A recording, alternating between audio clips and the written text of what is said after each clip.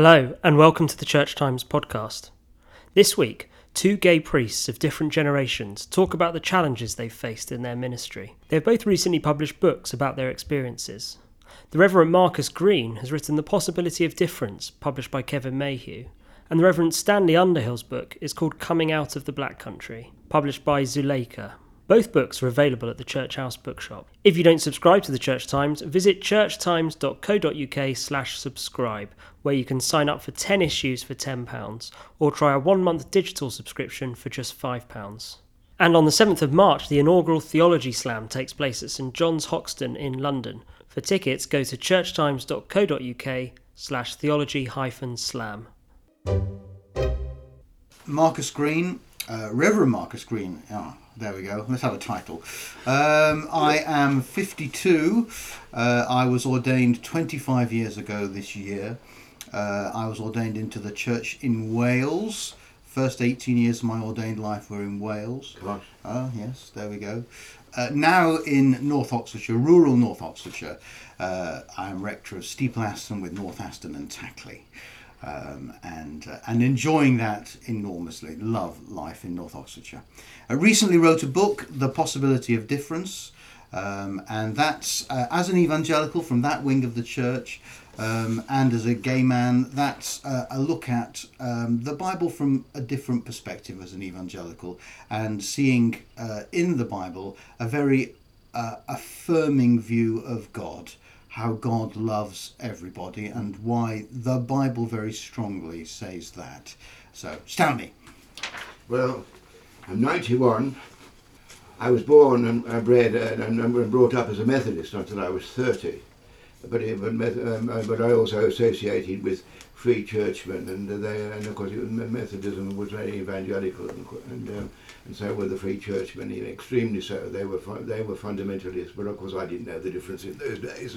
They were, as far as I was concerned, they preached Christ. Anyway, ultimately I had a breakdown. It was precipitated by another Christian who sought to exorcise the devil from me, the demon from me, as he called it. And then that precipitated a visit to the hospital for about 6 weeks when I had ECT.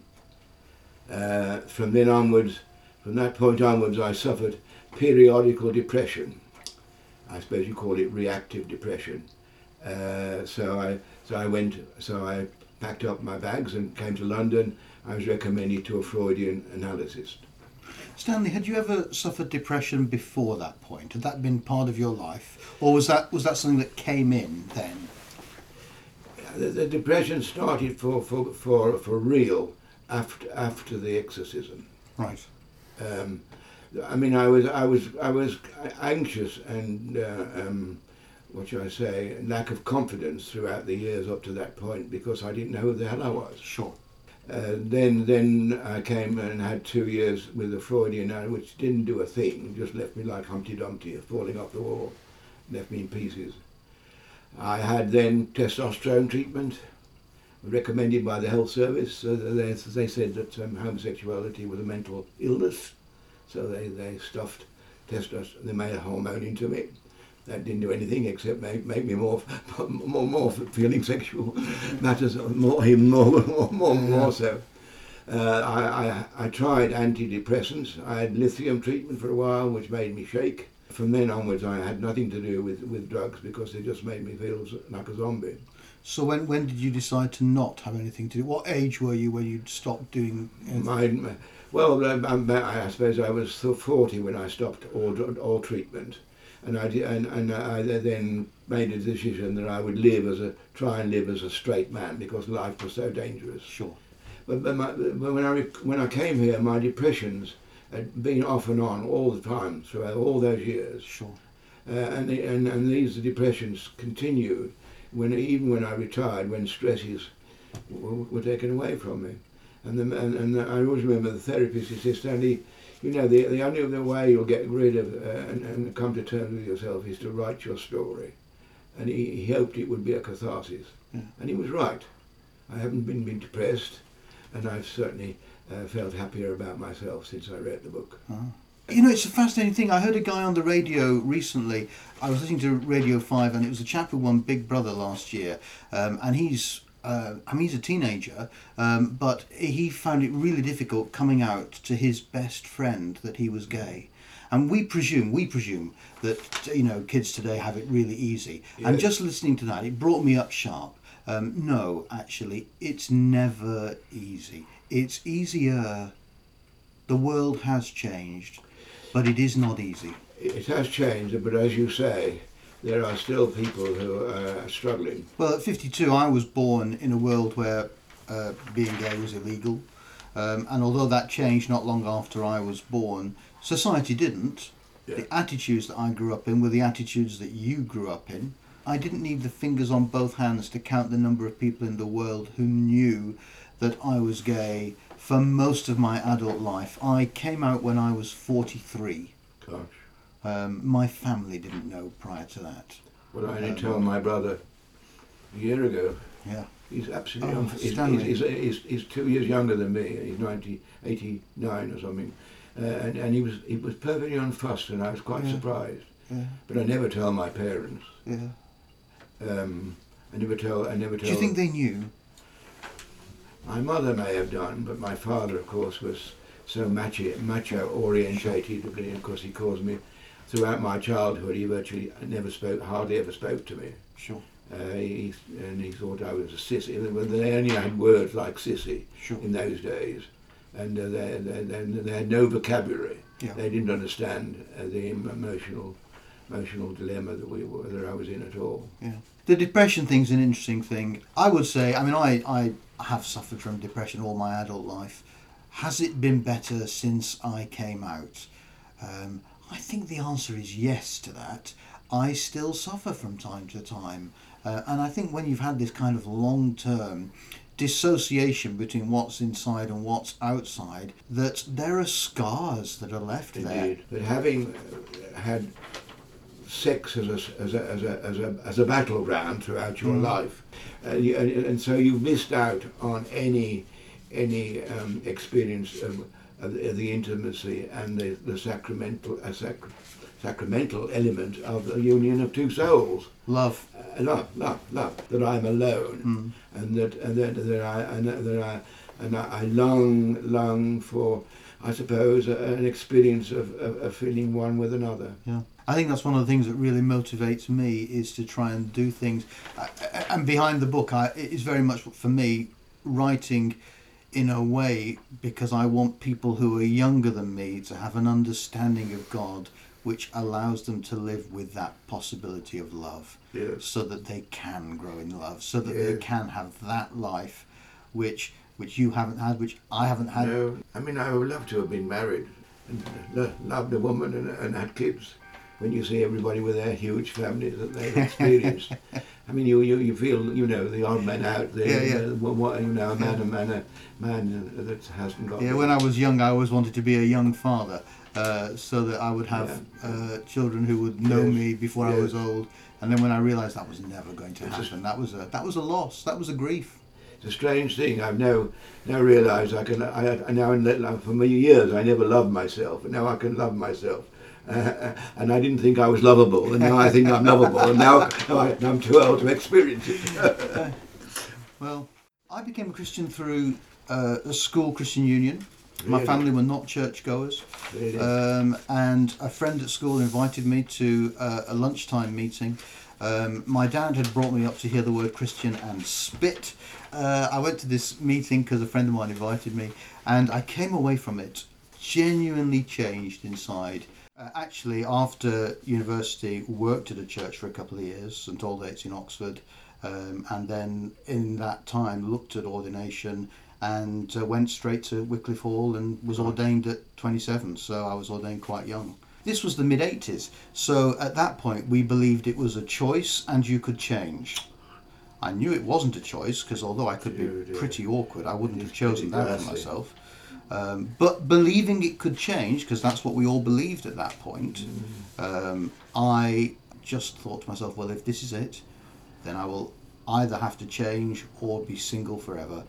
I can do it.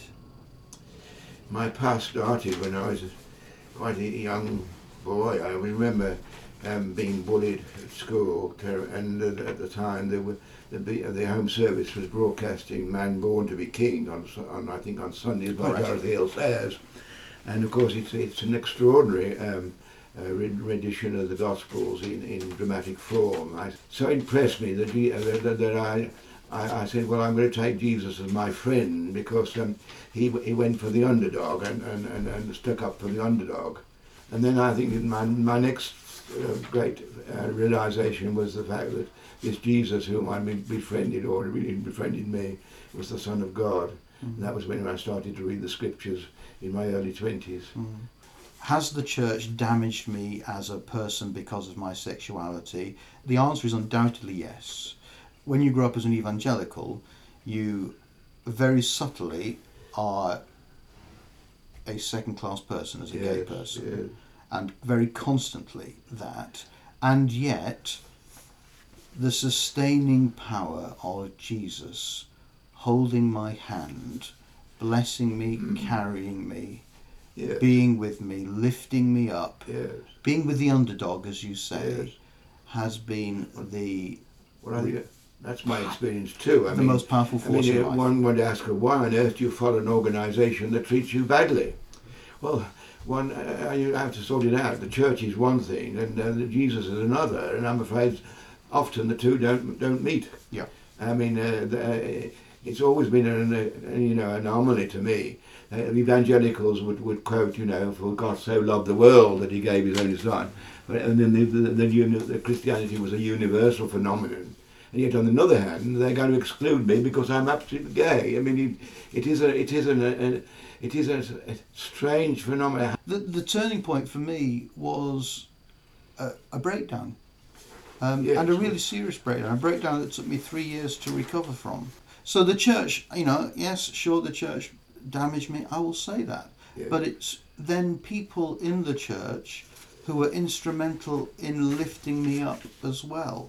Yes. And my bishop at that time, who was the Archbishop of Wales, Barry Morgan, was extraordinarily kind, and sent me away to actually quite a conservative seminary in Kentucky, where a friend of mine, J.D. Waltz, who was the chaplain there, quite conservative, and we differ on matters of sexuality, put me up, found me space, give me space, connected me to a psychotherapist who actually was simply brilliant and gave me the space to understand who I was.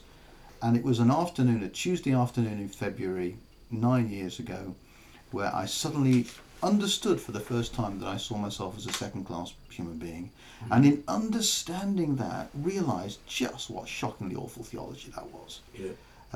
And that God does not see anybody that way. And the moment I understood that that's how I saw myself, I understood that was terrible and couldn't possibly be true. That was the unlocking moment for me. That was again a change moment. People in the church were the gifts that freed me. So had the church damaged me? Yes. Did the church restore me?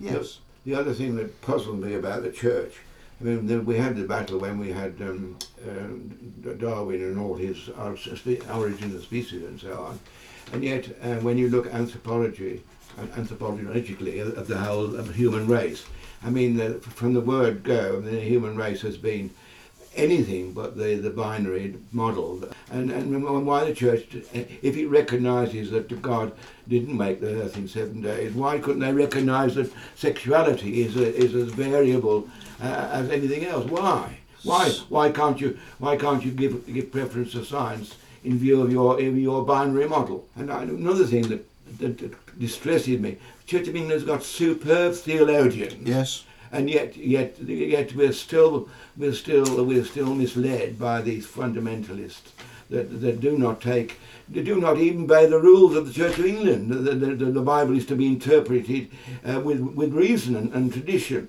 I mean, it may be the word of God, but it's handed to people who are frail and sinful. So they need help in interpreting it, and yet they go along the line that those words cannot be altered.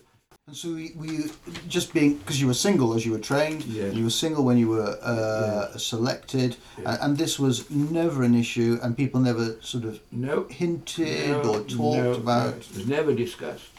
Right. Never discussed.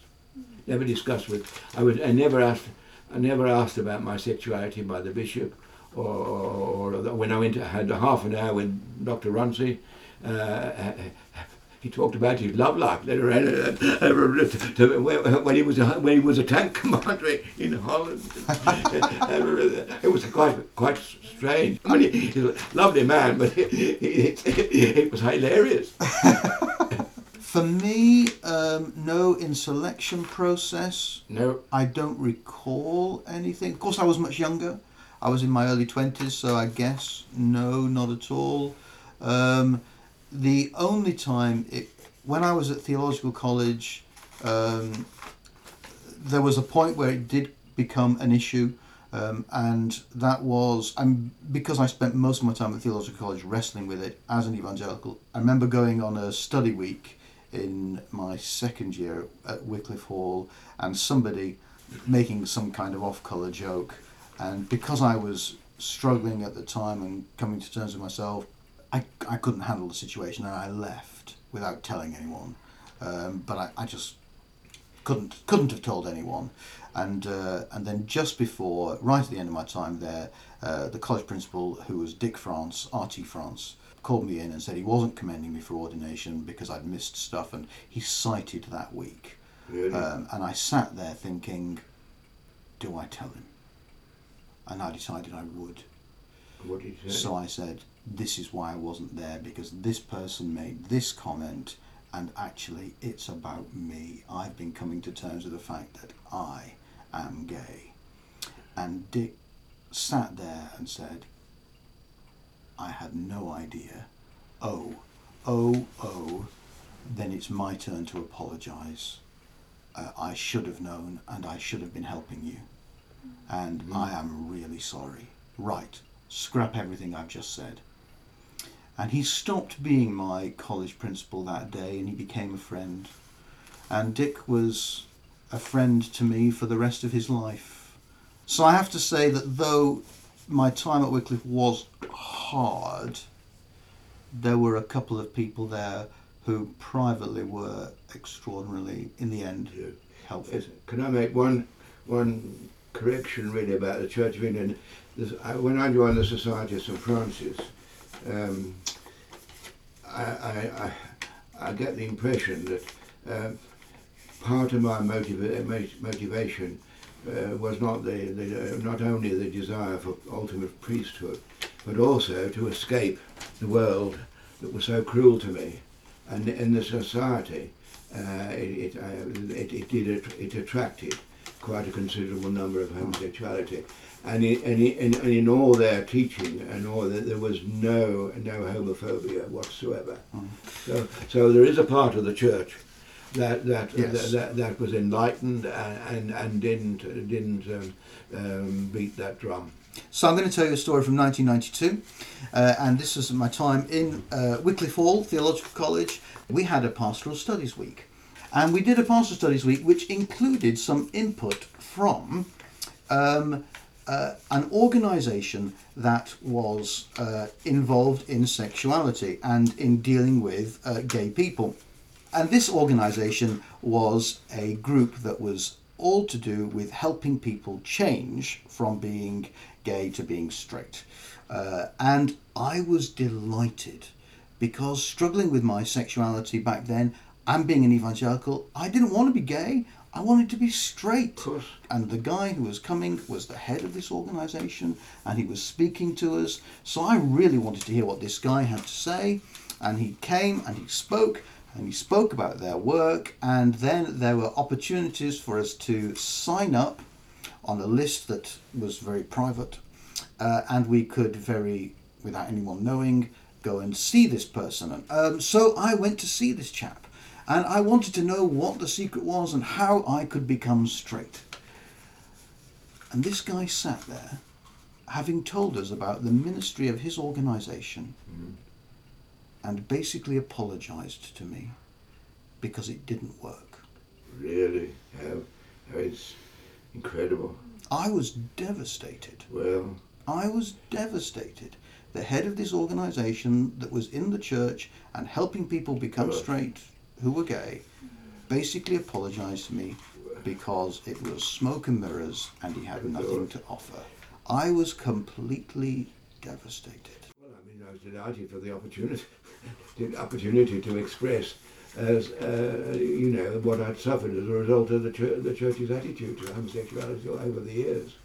And I'm delighted that the synod approved her motion, and that it's now gone to the Parliament. Because your story there about against conversion therapy, Yes. Because basically back there the story I told about I wanted conversion therapy. Yes, of course. I wanted to Of be course. to be changed, and you'd had that terrible experience that this is what they offer, and it just makes you ill. Absolutely. And I was seeking something that would change me. Yes. But of course it's smoke and mirrors. They cannot offer I you know. anything. And it took me years. Yes. It took me years Well, to accept that this is how God has made me. Yes.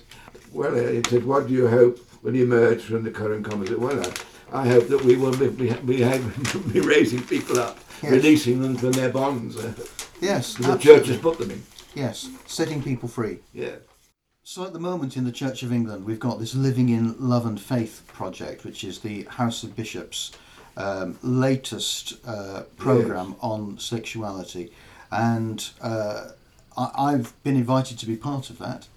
There are different groups. There's a biblical group, a science group, a theology group, and I'm on the biblical group on that. Yes. And I've only joined it fairly recently. Really? I've been delighted to be invited to join it. I have to say my experience having been invited in has been extraordinarily positive. And what is going on is they're not attempting to write another report with more recommendations, which will inevitably upset some people and delight people and probably upset everyone, frankly. It's an attempt to write a set of resources so that the whole church can have a better conversation. This is what the inherited position is, this is what the emergent position is. Everyone involved are Christians, everyone involved is trying to grapple with the Bible, everyone involved is part of our church. Let's have a better conversation with better information. Let's appreciate we're all in Christ here. And I think that's the first time that has been attempted. Yes. From where I am inside it, I mean, in my group there are people with very different opinions, with very different backgrounds, but actually genuinely appreciating each other. And if something of that work can infect the wider church, that's a better atmosphere. I don't mind disagreeing with people. Actually, I really don't. Yes. Providing the disagreement Yes. appreciates that the person I'm disagreeing with is also a human being loved by God. But I have evangelicals writing to me, wanting to know more, wanting to engage, wanting to be part of a conversation, and I think that is a very different position from where we were. Thank you for listening to this week's episode of the Church Times podcast.